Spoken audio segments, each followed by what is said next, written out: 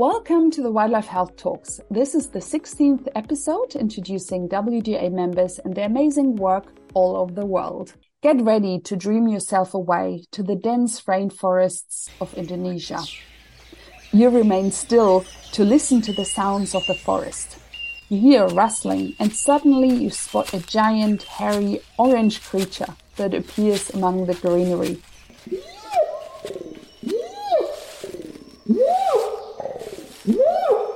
My guest today is an expert on those creatures. Her name is Dr. Francisca Solistio, and she knows all there is to know about orangutans. Siska learned her ropes about the gentle giants as animal welfare coordinator at the Borneo Orangutan Survival Foundation, called BOSF.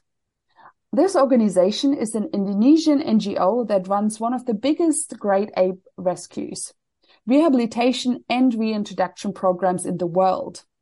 Currently, she works with OVAG, the Orangutan Veterinary Advisory Group, as an independent consultant for several orangutan rescue and rehabilitation centers in Indonesia. She is also involved in multiple research projects in the field of veterinary and behavioral science of orangutans. With her team, she designs and organizes workshops and training programs for vets in orangutan rescue centers in Indonesia and Malaysia. Welcome to the show, Siska. Thank you. Hi, Kat. Thank you for having me. Siska, you are a fairly new member to WDA. Please tell us, why did you join the organization? Yeah, I am. Yeah, I guess I've known WDA since 2014 or something. And then look up at your website and see that there are so many references, resources about wildlife disease, obviously. And yeah, it's something that really, really interesting to me. And then I think earlier this year, our colleague from Wildlife Health Australia kind of connected OVAG, Orangutan Veterinary Advisory Group, to the WDA group. And then, yeah, some of us now became a member of WDA. So, yeah. That's awesome. Before we start talking about your actual work, which I'm really excited learning about, I'm really curious about what vet school is like in Indonesia.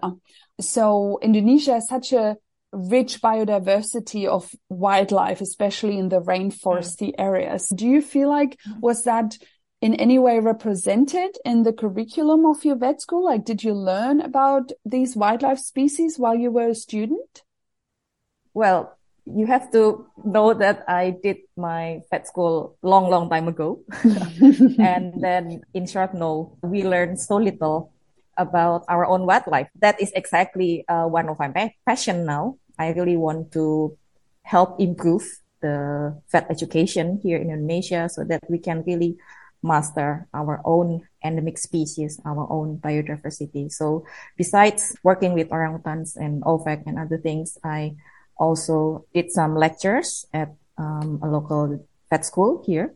And I gave a lot of, try to introduce about wildlife, the amazing services to the ecosystem and other things to the vet school here. So yeah, I really hope we can improve that vet school education here in Indonesia. How did you get into working with orangutans? It was not planned initially. So upon graduation, I'm so ready to step into small animal clinical practice. But then there's this advertisement vacancy from BOS Foundation, Borneo Orangutan Survival Foundation. They're looking for a vet. I accompanied my friend who also a fresh graduate, and we both did the interview, and I got the job. And yeah, and that's all. I work at Nyaru Menteng, the BOS Foundation center in Central Kalimantan in Borneo Island. I worked there for 5 years, and then I never looked back, basically.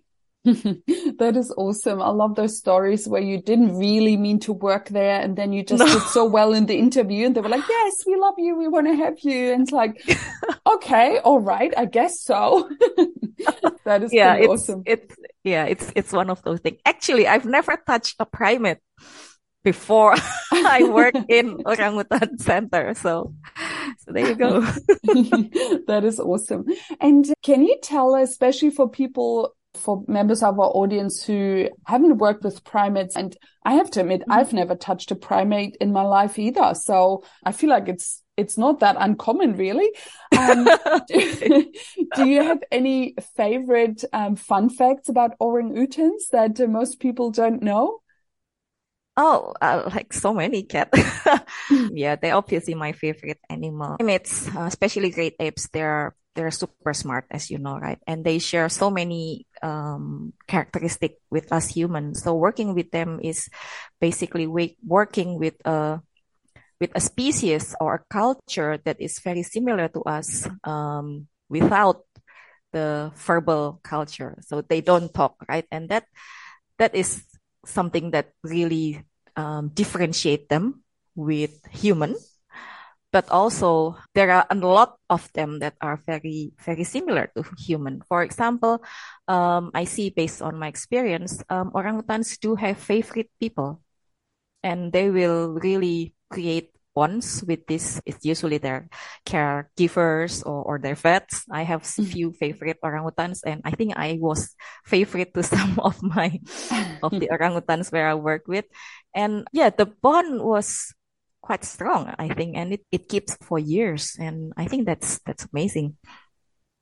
I feel like you must have done really well with them, because I heard from a lot of zoo vets that the primates often don't like them just because they know that the vets are the ones giving them injections and hurting them a little. So I think you must have really impressed them that they, despite everything you've done to them, they still like you. I suppose, but also, yeah, our orangutan rehabilitation centers in Indonesia and Malaysia, the system is a bit different with zoos. So we have a more fluid work relationship with the animals. So basically you can really be in contact with the animals and work with them, stay with them, observe their behavior, observe when they're sick, so whatever. So that makes it I think it's too easy to bond with them and create a personal relationship, if you may say, which is not always a good thing, because rehab centers, our ultimate goal is to reintroduce them back to the wild. So we don't want them to be too close to human, and that is always a fine balance. It's always a really balance where you know where you step in and make a bond with them, especially when they are very young and they need that trust, that sense that they are safe from any danger. But once they are getting bigger, they start into adulthood, they have to know that not all humans are their safe space. You really only have to trust this and this human that you know from your childhood, but you never should approach a stranger, for example. And that is a very difficult concept that we have to share to the orangutans in our rehab center. So, yeah. That does sound very difficult. What's your strategy to get that across? It seems very contradictory, right? Like, as you said, when they're young, when they're like kids, basically, then you have to give them that trust, because otherwise they don't grow into confident adults. But once they turn into teenagers and adults, they need to be aware that they can't trust humans too much. How do you tackle that controversy? Yeah, so there are stages within rehabilitation programs, and different center will do it differently based on their situation, their environment. But basically, when we rescue or confiscate as a baby, they will be with their caregivers or surrogate mothers almost 24/7. And we try to keep the individual the same, so we don't switch between too many caregivers. And then as they are growing up into childhood, you can say, that's when we try to introduce them to their peers, the other orangutans that are of the same age and same body size. And I guess that's a gradual process. So when they are getting bigger, they should be better with their peer orangutans rather than with human. And then when they grow into teenager, if you may say, some centers will have this kind of islands or a natural enclosure, but surrounded fence. And that is where we stop contact between human and orangutans. We only give like food provision, for example, and do data observation, behavior data observation from a distance. But it was our time to kind of wean the orangutans off. And yeah, again, after a while, hopefully they will be more interested to socialize with their own species. And once we see that there are no longer need of human support, then it's time to reintroduce them back to the wild. When you moved into the rainforest, when you started working for BOSF, what was that like for you working and living there at the same time? Yeah, I was young at that time and really, we're happy to do anything, happy to face anything. And it was fun. I mean, a lot of adventures. We will go on days of road trips to confiscate baby orangutans deep into the villages of Dayak tribe in Borneo.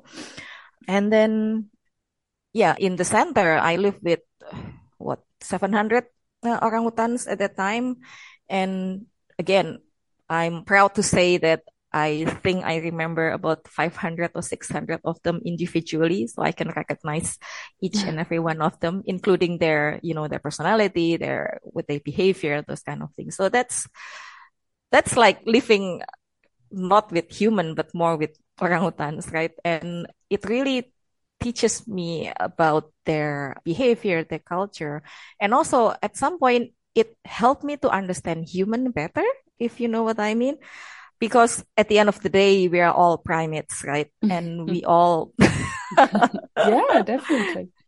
And we all communicate in roughly the same way, like with our senses, 5 senses. Visual is our dominant senses, right? And it's the same with orangutans and humans. So I guess living with the orangutans at that time helped me to become a better observer of human interaction, human relationship.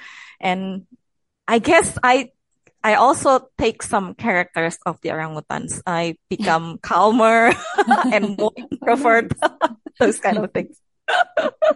That's pretty awesome. Yeah. I mean, we as humans, we have to spend so much time into, depending on what we prefer, like maybe doing meditation or something to become calmer. And the orangutans, they just do it naturally, right? They're just naturally calm. Exactly. It's amazing. Nice. But I guess from what I learned, like preparing for this interview, you did face some slightly dangerous situations as well when working with them closely. Like, do you want to tell us about 1 or 2 of those situations? What happened? Yeah, those dangerous situations usually happen when we are too trusting with the orangutans, or we have, we expect differently from what they actually show to us in terms of behavior. So yeah, at one time I remember quite clear. This is not very fatal, fortunately. So I was walking around the enclosures in Nyarumenteng, and there's this big cage enclosure, and it's about, the floor is about 2 meters high from the ground, so people can actually walk under the cage and clean up the cage floor or do whatever under the cage. So I walked there, and I can walk easily there, so I don't have to crouch or anything. I think I was about to collect some fecal sample, and then suddenly a young female orangutan, maybe she's just 30 kilograms away. She pulled my hair from above and my whole body was lifted. Oh no. So yeah, that luckily sounds incredibly painful. Yeah, luckily there's another keeper around and he helped me. That was not fatal, but funny. Well, now to think about it is a bit funny that you get lifted by an orangutan. It is funny, but I also feel for you. It does sound very painful. You mentioned before how close you found them to humans and how many similarities you found when dealing with them on a daily basis. How close would you say is orangutan medicine to human medicine? Yeah, it's very similar, as you can imagine. On the surface, for example, a human doctor can give first treatment to any orangutan with similar symptoms that they can see.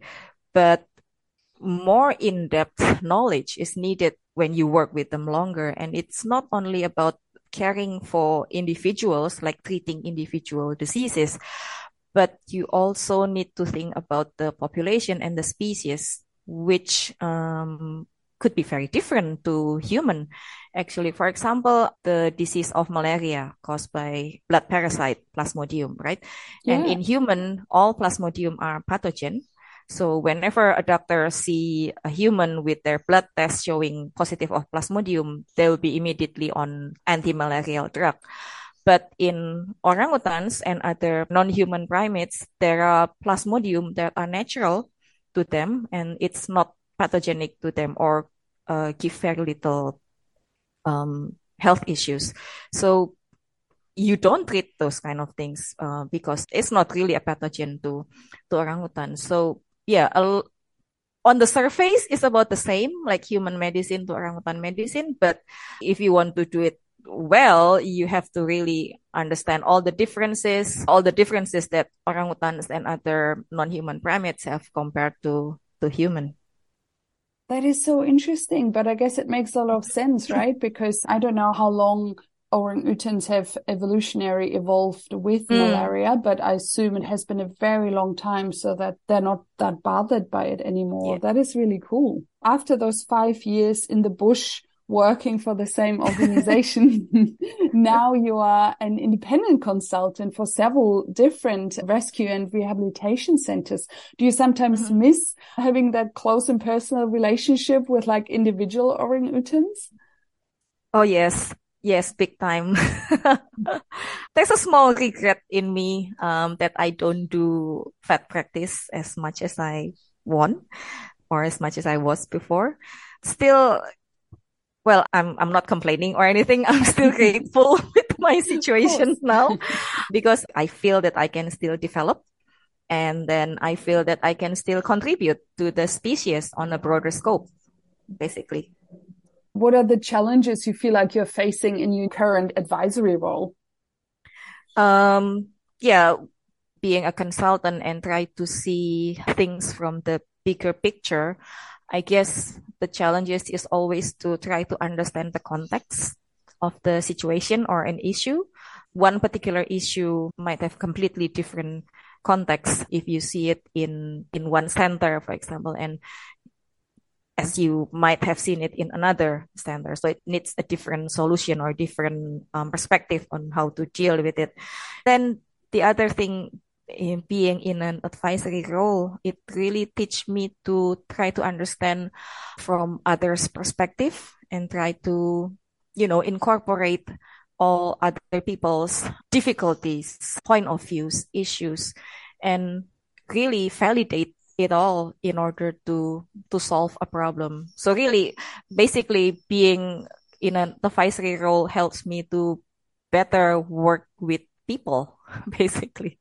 You mentioned before how, well, I guess how similar orangutans can be to people, but on the other hand, medically, they can be also different. So what about COVID-19 when the pandemic hit? Has that been an issue for the primates at all? It was a huge issue here in Indonesia, well, in Malaysia, I suppose, also when COVID hit in 2020. So as you know, there's a big lockdown movement everywhere, and also applied in many orangutan centers. So many centers stop any visitors from outside. They do a whole bunch of screening for the staff, testing, isolation, quarantine procedure. And that's really a huge, you can say it a learning opportunity, but also a huge stress for us at that time. Yeah. But yeah, luckily we didn't see any infection of COVID in orangutans. So I guess all the preventive measures are working quite well.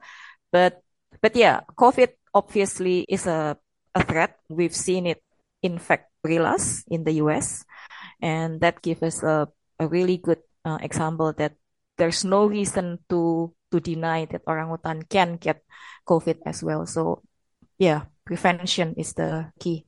That sounds like you guys did a really good job then preventing them from getting sick. hopefully, yeah. And in the bigger picture, how many orangutans are left in the wild? Is that a known number? There's an estimate, yeah, in Borneo.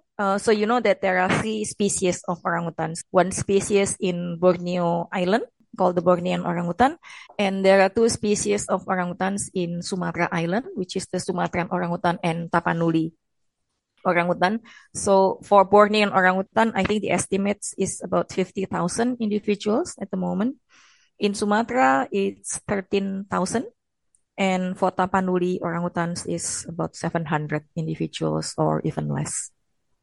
What would you say is the perception of the locals towards orangutans? I know this is a very generalized question, but in general, how do the locals view the orangutans? Is that like a source for them of attracting tourists, which would be a good thing, or how do they see them? Yeah, like you said, this is a very general question, and the answer could be different based on localization and cultures and time.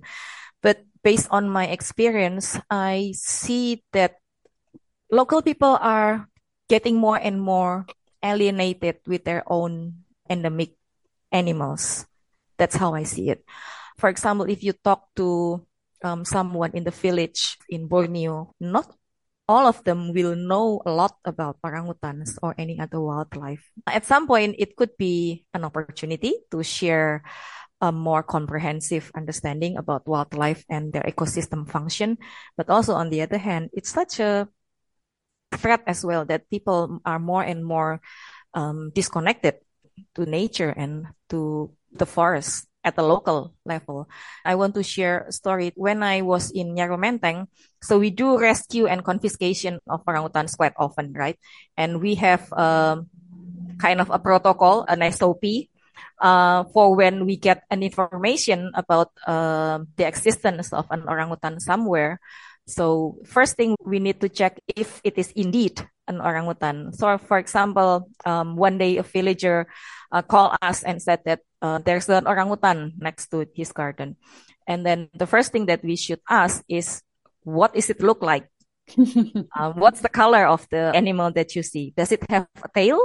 How big is it? And often they will give, a description that is, no, that's not an orangutan.